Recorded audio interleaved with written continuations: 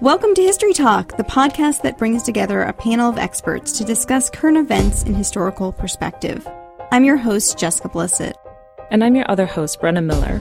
Around the world, zoos have become a mainstay weekend attraction, more popular than even sporting events. Periodically, zoos attract headlines too, such as last month when the Japanese zoo euthanized 57 snow monkeys after DNA tests revealed that they had some genes from a species of monkey considered invasive to Japan. Or in 2016, when Ohio Zoo shot and killed a western lowland gorilla, Harambe, after a toddler fell into the gorilla's habitat. Today we think of zoos as places for both animal preservation and human entertainment. But how and when did these public institutions come about? And what do they tell us about ourselves, our relationship to other animals, and our broader place in nature? Today we have a roundtable of historians with us to discuss the history of zoos, humans, and other animals. Via phone, we have Dr. Daniel Vandersummers, a postdoctoral fellow in animal history at McMaster University in Ontario, Canada, specializing in American environmental and cultural history and the history of zoos in the United States. Hi, everybody. And also via phone, we have Dr. Tracy McDonald, an associate professor of Russian and Soviet history, also at McMaster University. Her areas of interest include social and cultural history, microhistory, film, agrarian studies, violence, and animal studies. Hello. Thanks for joining us today. Historically, what has been the purpose of zoos? Dan? Well, when we look at zoo history from the grandest perspective, especially alongside their predecessors, menageries, the history of zoos really hit the beginning of cities. As city-states formed in ancient societies, menageries, fancy word for a collection of wild animals for the purpose of display. These menageries are born alongside and within ancient cities. And the purpose of these menageries, at its very origin, was to display not only animals, but power and wealth with those animals. In the ancient world, whether we look at Egypt or India or Mesopotamia or Persia, we see these menageries forming really the world over. Emperor Wu Di displayed elephants and giant pandas, and Egyptian Queen Hatshepsut displayed rhinoceroses and giraffes. Montezuma in Mexico displayed jaguars and eagles and snakes. And really, when we look at these displays, what these rulers are really displaying is the ability to conquer their enemies, conquer nature, to command geography. And we see a transition eventually from these ancient form of menagerie to what we would consider a modern zoo in the late 18th and early 19th century. Kingdoms are replaced by nation-states. We see private-funded menageries being replaced by public-funded zoos. As this transition happens, though power and wealth still remains at the center of zoological parks, these modern zoos, in comparison to the ancient form of menageries, display something new. And these new zoos are also interested in knowledge, and they're interested in education. They're interested in entertainment and science, and displaying power as well. Tracy, anything to add? Yeah, just to add, imperialism plays a massive role when countries are moving into territories, and then basically this kind of imperial drive to collect the animals that are there, and just animals being used from the beginning of time for diplomacy, basically as gifts from one power to another. And a kind of very recent local example as well is the concept of panda diplomacy, and the basically rental of pandas from China, and what that means in sort of broader diplomatic sense is a really interesting story as well. So when exactly did zoos start trying to make the enclosures more natural? Because I think when we think of some of these older forms of zoos, we think of kind of the concrete cages and steel bars. When did they try to make them look more like the natural habitat of these animals? So I would say that as far as naturalistic enclosures, or enclosures that are seemingly naturalistic, this was a long process. I would say that it begins really intensively at the end of the 19th century. In the 1880s and 1890s, these modern zoos began to make enclosures look more naturalistic in comparison to the cages that define menageries most of zoo history. In the 1890s, famous German and Hamburg zoo owner Karl Hagenbeck, his major figure in prompting this shift to naturalistic enclosures. He designed what he called the panorama, or the panorama exhibit. In panoramas, animals from the same ecosystem in the wild were displayed together in one single enclosure. To make it look realistic or naturalistic, they were displayed with the appropriate plants, with painted backdrops that would look like the backdrops you would find in the wild, with fake rocks. The goal of the panorama was to model a quote-unquote real landscape. And German zoo owner Hagenbeck popularizes this in the 1890s and really sets the bar high for modeling enclosures after real landscapes. Now, of course, one of his famous panoramas displayed seals and walruses, reindeer, and polar bears in a single habitat. However, they were never actually in a single enclosure. What the panorama used was moats to separate seals from the walruses, from the reindeer, and from the polar bears, so that they would appear as if they were in a single habitat, but in fact they were separated by these barriers. The real importance of the panorama is to trick the viewer or the zoogoer into thinking they're looking into a real environment. Yeah, what's interesting, I agree with Dan that Hagenbeck is often pointed to as the central figure in this transition, where he imagines this idea of more natural enclosures and implements it in the zoo that he constructs in Hamburg in 1907. What's interesting, too, is that there were those who still defended the Victorian model. So William Hornaday at what the New York Zoological Park, now the Bronx Zoo, he and Hagenbeck were in a very close correspondence and a very, very prolific correspondence for many years. And Hagenbeck was always telling Hornaday to come and see this new zoo and these new enclosures. And Hornaday very much felt that the zoo was for zoo-goers, were for people, and that Hagenbeck's enclosures allowed animals to get away and to potentially hide, whereas the Victorian model with small cages allowed the zoo-goer to see the animals and always have access to them. So there was those differences there.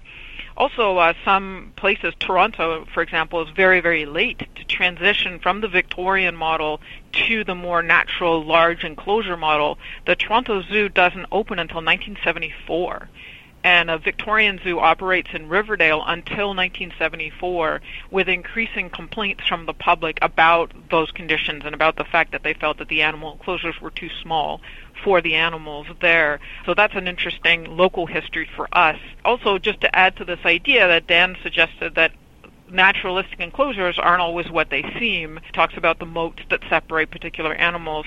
There are also cases where foliage, for example, is electrified to stop animals from rooting it up because it's so expensive to keep replacing, and this kind of constant struggle between animals' kind of natural instincts and the attempt to keep them in enclosures that sometimes have to basically obstruct those instincts.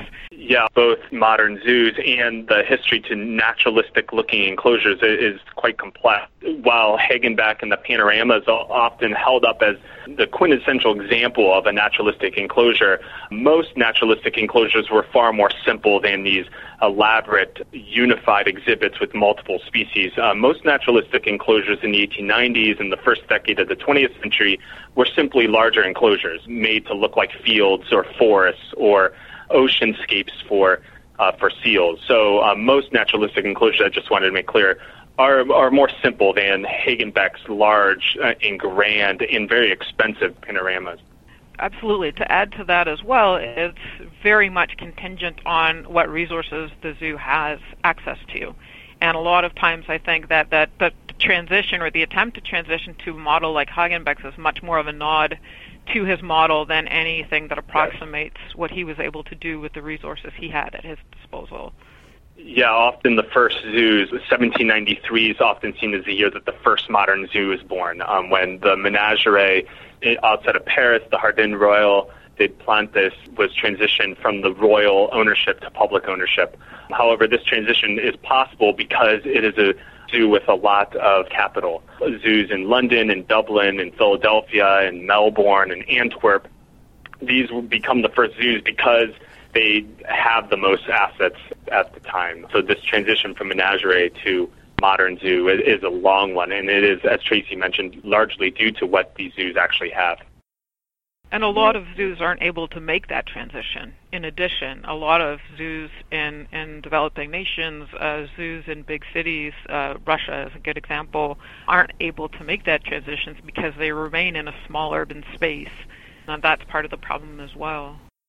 So have the changes in the mission of zoos echoed broader changes in the relationship between humans and other animals? Are these signs of that change? I would say that it does mirror changes or at least some changes in the relationship between humans and other animals, that the modern zoo, especially at the end of the 19th century, as they began to model naturalistic-looking environments, this moment is happening at the exact same time that the Western world, especially in Western Europe and the United States, is concerned with environmentalism and ecology. These conservation movements of the late 19th century occur at the same moment that these zoos are starting to transform their enclosures, and these two histories go hand in hand with each other. Tracy, anything to add? There are early reactions to the zoo where people are saying that, just incarceration or putting animals in zoos is cruel. Like right from the very beginning, of the modern zoo, it has its critics. And I'm not convinced that the move to the more naturalistic enclosure changes the view of zoogoers very much. I think it pacifies the criticism, the kind of surface criticism where people are like, oh, that's a big tiger in a small cage. And I would feel better about that tiger if it had more space.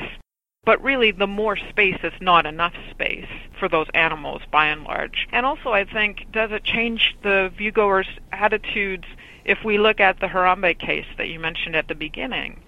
I think people have a really kind of a gift store attitude toward the animals in a way that's not good, that there's little difference between the stuffed gorilla that you can buy at the gift shop and the gorilla in an enclosure that your child falls into until you see that child next to that animal. And so I feel that the transition is not as large as one might think on first approaching the issue in terms of how people look at animals.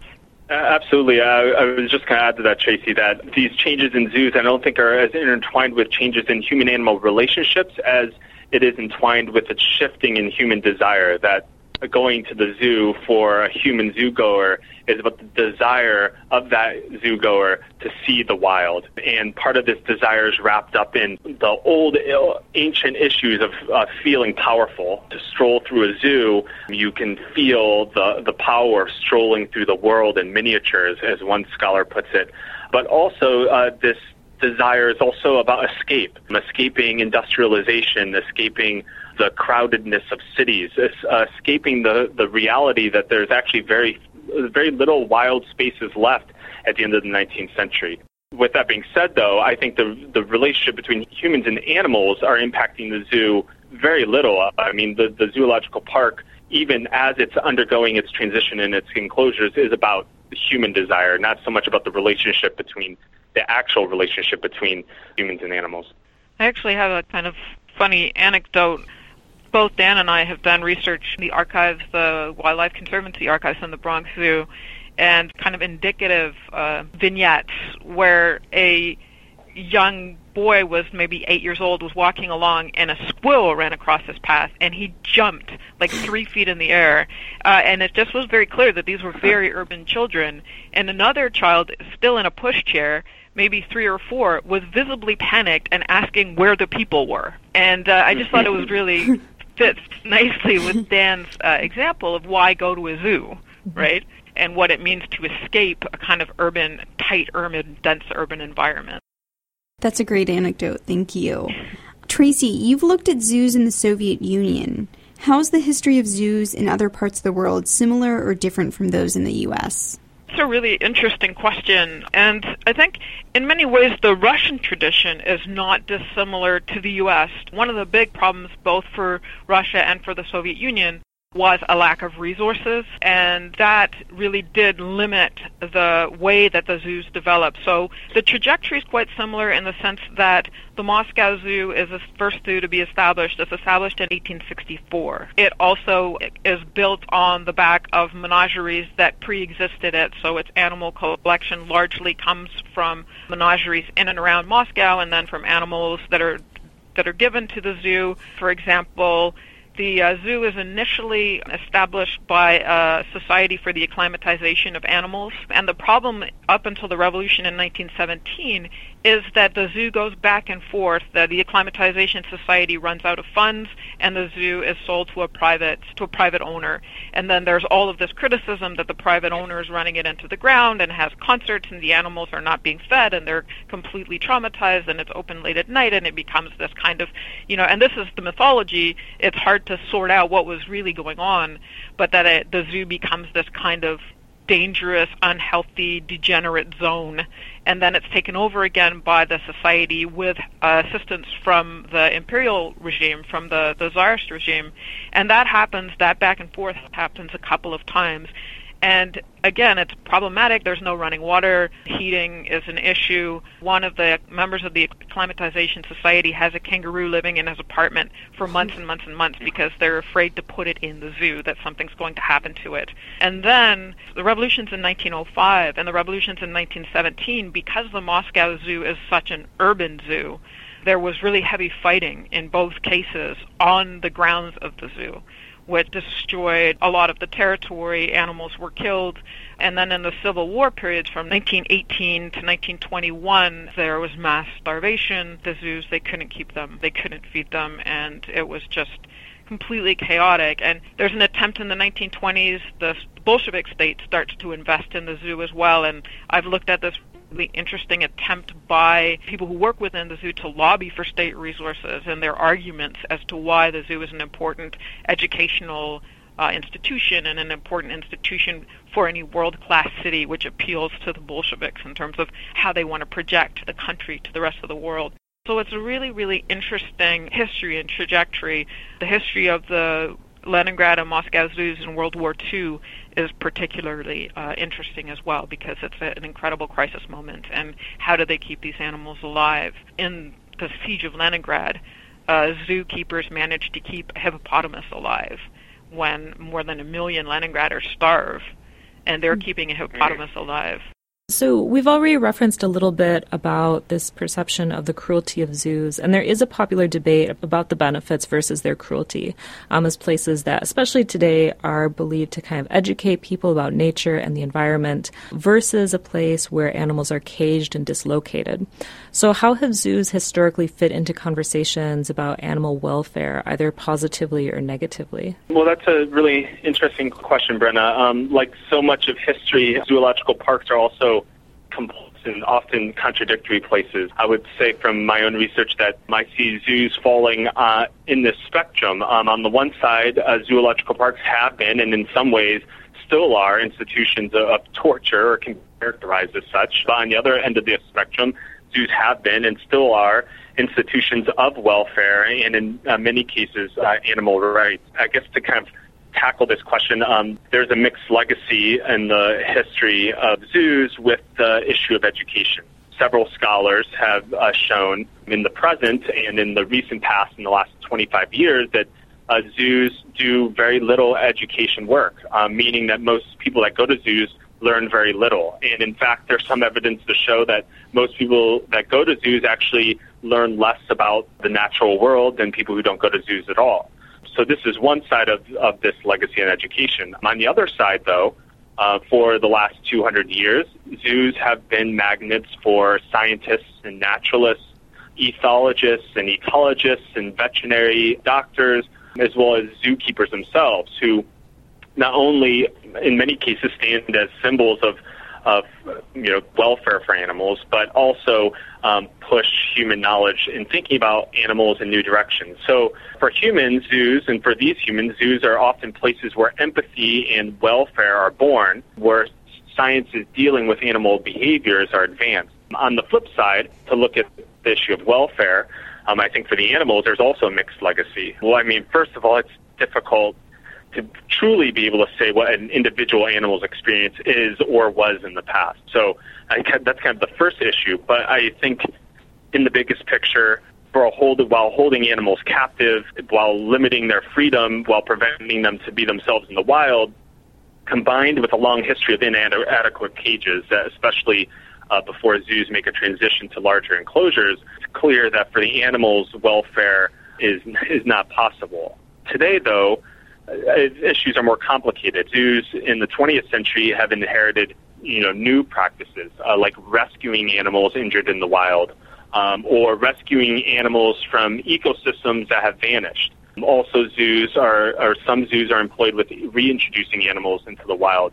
In general, some of these issues are about the very welfare of the animals that are in the zoos, and the legacy for animals themselves becomes more complex. I also think it's important to know that since World War II, the majority of zoo animals are animals born in the zoo, and most of these animals, grandparents or great-grandparents, several lines have been born within zoos. So there's a movement now to think of zoo animals not so much as wild animals held in captivity, but a new sort of animal, maybe a public pet of sorts. It's hard to hold, a zoo lion to the metric of a wild lion today when that lion has been bred in a zoo for the last 60 years. So I'm just saying all this because it really makes this kind of legacy much more complex. What do you think, Tracy? I think to kind of work backwards in time, you sort of work forwards in time chronologically, and I agree that zoos, it's possible perhaps to reconfigure them as places that can, as you pointed out, rehabilitate animals that have been injured in the wild, to take in animals that can't go back into the wild. You talk about the issue of animals that have been born into zoos, generations of animals born into zoos, and this idea of a kind of, did you call it a zoo pet? I used the word pet, so I realize it's a kind of category-pushing word. No, exactly, and that's what I wanted to sort of talk about as well. That very concept introduces a problematic, right? Like, what does it mean that we have bred these animals so that they become a pet of sorts? They're very, very used to humans. A lot of them have been hand-reared, and that sort of brings me to an example that occurred at the end of February in El Salvador, which really, really bothered me. It played on my mind to try and figure out why something like this would happen. So people broke into a zoo in El Salvador and beat to death the hippopotamus, Gustavito, who was this very much a zoo pet. Social media just went crazy. People were mourning. They left flowers for him. Why was this animal attacked in this way? What does this mean? What is this symbol? Why this violence directed at this animal? And thinking about the fact that in the wild, it would be very difficult to approach a hippo and start beating it with boards. But this animal was used to people, right? And these people who wanted to do it harm, it was relatively easy for them to approach the animal, and it took him a long time to die. It was a really brutal event. And I think it's an event that we need to think about in terms of what animals and violence, what violent acts against animals mean and symbolize. So that is one issue. There was a Swiss biologist who was writing in major publications in the 60s, I think, about zoos, Heidegger, and in really interesting books on zoo biology. And his argument at the time was like, if you don't have the resources to have a zoo that can adequately house and feed animals, you shouldn't have a zoo. And Dale Jamieson, who has written on zoos, argues that if we're going to put animals in cages, that we owe them everything. And it's very, very difficult to give them everything is the problem. And Heidegger also, one of the things that struck me in his work is he said that zoos attract sadists like magnets. And there is a lot of violence against animals from zoo goers. Monkeys are given lit cigarettes. They are constantly taunted and tormented. And this is sort of a problem that zoos are constantly addressing and factor into their budgets, which is the loss of animals at the hands of zoo goers. So I think there's always a dark underbelly to the zoo, and it's something that recently has maybe been coming out more. I'm not sure. Well, I think that's a perfect transition to our next question. Perhaps to hide some of the negatives you have been speaking about, zoos today seem to be conveying the message that it's important to conserve animal habitats in the wild and to save animals, and increasingly present themselves as sort of arcs that try to preserve species from extinction. When did the shift to zoos as arcs begin, and is it because of some of these negatives that you've been talking about?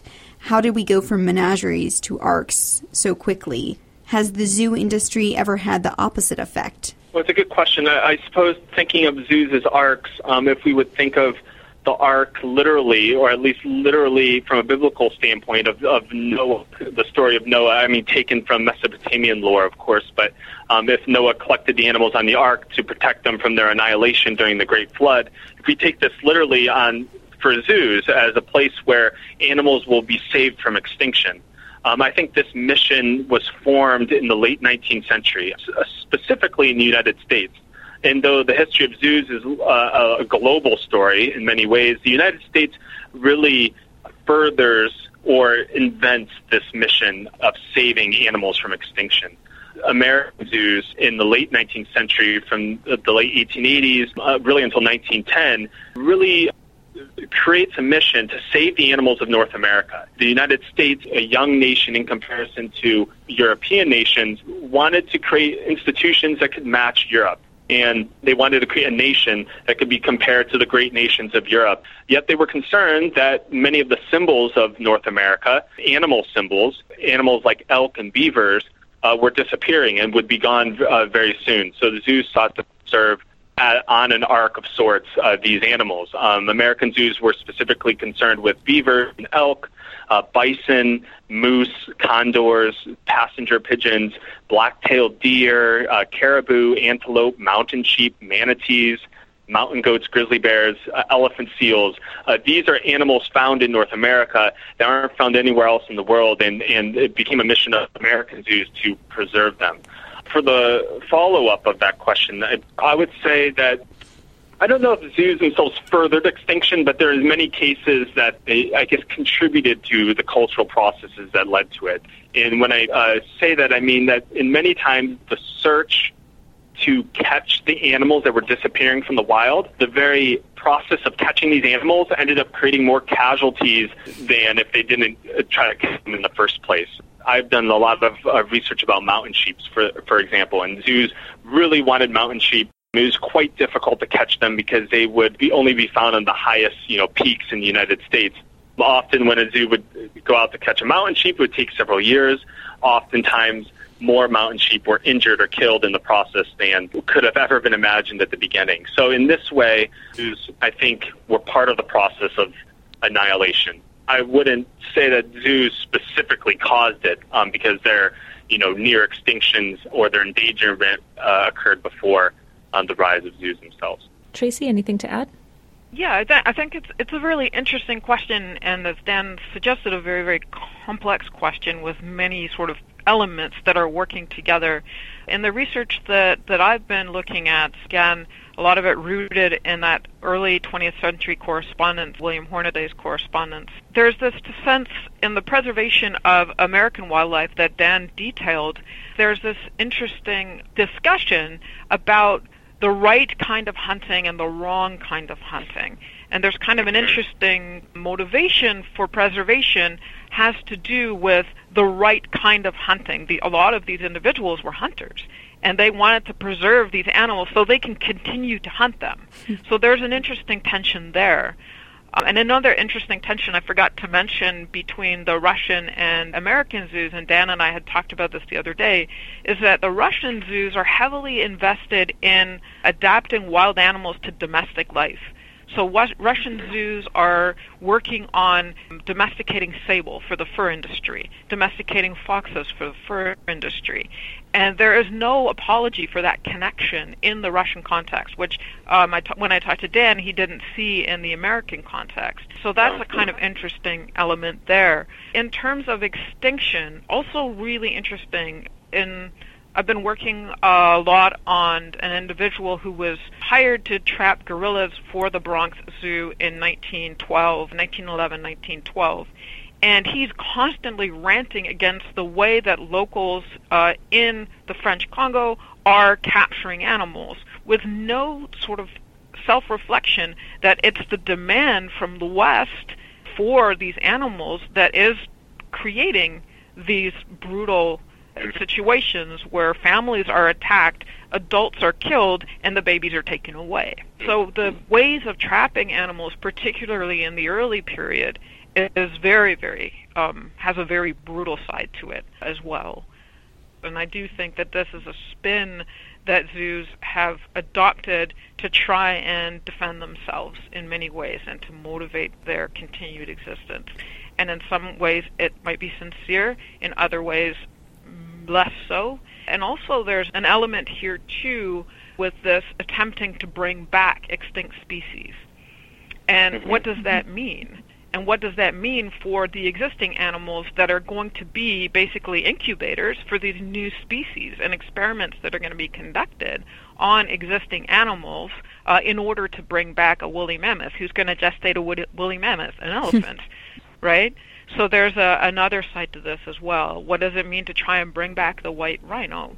How are we going to do that, and how many animals are going to suffer in that process that we don't hear about? So that's, I think, what I would add there. Yeah, I would just say that the role of the zoo as an ark is actually more relevant and more spoken about now than ever before, simply because the rate of extinction and endangerment has gone up drastically since World War I. So while this was a mission of the early zoos, I think, in today's popular culture, this idea of the zoo as an ark is, more discussed and more relevant in many ways, just because we're endangering so many species at such a higher rate than ever before. Dan and I recently hosted a workshop in December on zoos and zoo studies. We called it Zoo Studies Toward a New Humanities. And one of our participants, who's an anthropologist at York, Catherine Dunning, asked the question that deals with some of this bringing species back. Is there worse outcomes than extinction, than disappearance for some species? And that was kind of an interesting, provocative question along these same lines. What was the consensus to that question? There was none. Okay. There was. That's not surprising. It was a very interesting discussion. It's such an interesting, unique question, right? Like, because our natural assumption is extinction is the worst thing, right? But what does preservation mean, and what does bringing species back really entail? Right. And when you start to look at it, one's view becomes much more complicated. Yeah, it's interesting to think just rhetorical questions. What good does it do to preserve a species that evolved in nature by keeping the species in living museums? What good does it do for the species? What good does it do for the humans keeping them? And who would we be doing this for? Several species that went extinct in the early 19th century, like the Hokkaido wolf or the Atlas bear. There's an elephant bird, a Tahiti sandpiper. I mean, there's maybe 40, 50 different species that went extinct, before 1850. It's interesting to think, what would our situation in the world be if we had kept these alive in zoos? What would this, why would we do so? What would it add to the world that, we wouldn't have without them? It's just an interesting thought, because this issue of keeping these animals around is actually more possible today than ever, but some of those larger moral questions are just interesting to think about. Mm-hmm. So have there ever been any instances that flip the script on zoos and put people on display? Yes, I think this is important. I would, first of all, the script actually isn't being flipped in these situations. So the short answer is yes, humans have been displayed in zoos many, many, many times. But the script, though, isn't altered. Human zoos kept the same script as animal zoos, but in the place of the animal were humans. Humans were put in zoos as if they were animals. In the 1870s through the 1890s, human zoos and human exhibitions were quite popular, especially in Europe, but also in the United States. And these exhibitions and these human zoos embody and represent just racism at its worst. The displaying of naked, usually dark bodies as objects to be gawked at, as symbols of conquered wild nature, as signifiers of empire, whether the humans were Nubians or Samoans or Eskimos or American Indians. These situations are just, racism at its worst. They're humans put on display for the delights of white, middle, and upper classes throughout the global West.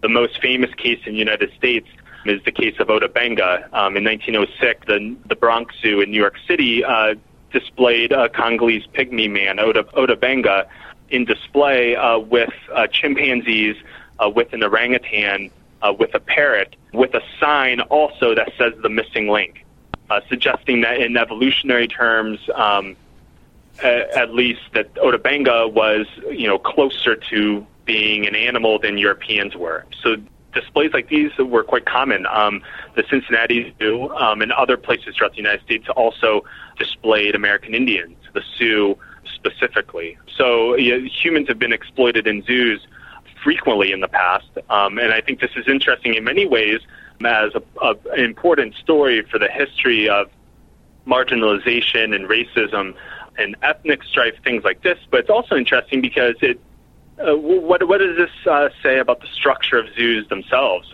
In order to otherize other humans, we put them in a zoo. But what does this say about the space of the zoo in particular? Yeah, I think the points that Dan has made are absolutely right on. There is this tradition of exhibiting humans in zoos. Otobenga, for example, was already part of the human exhibits at the St. Louis World Fair in 1904. There were thousands of people exhibited at that World Fair. 2,000 Native Americans were exhibited. Over 1,000 people from the Philippines were exhibited in a 47-acre enclosure meant to recreate villages. 9 indigenous men and women from Japan were exhibited.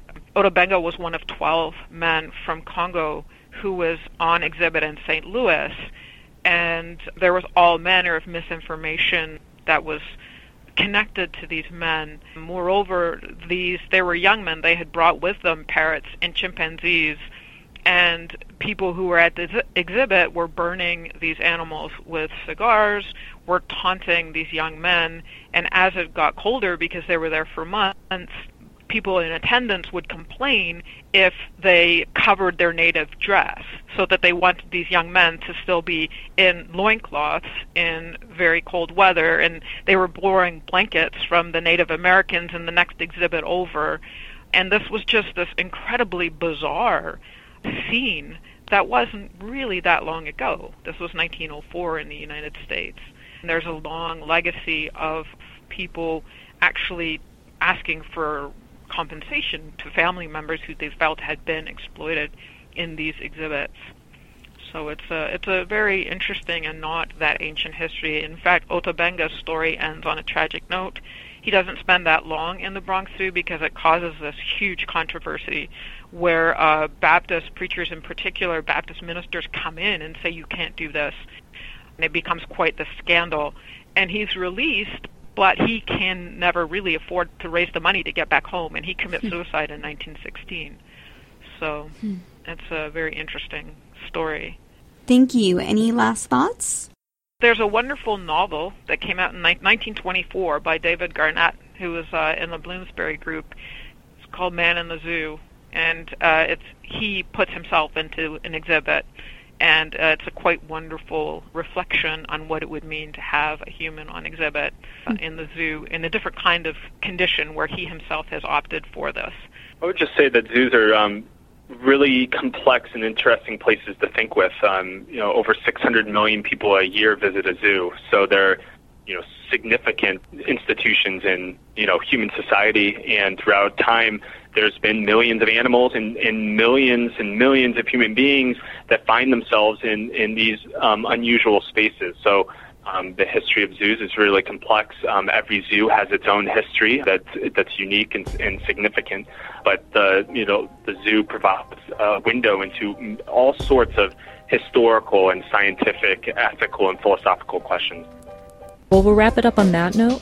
Thank you to Daniel Vandersummers, a postdoctoral fellow in animal history at McMaster University in Ontario, and Dr. Tracy McDonald, a professor of Russian and Soviet history, also at McMaster University.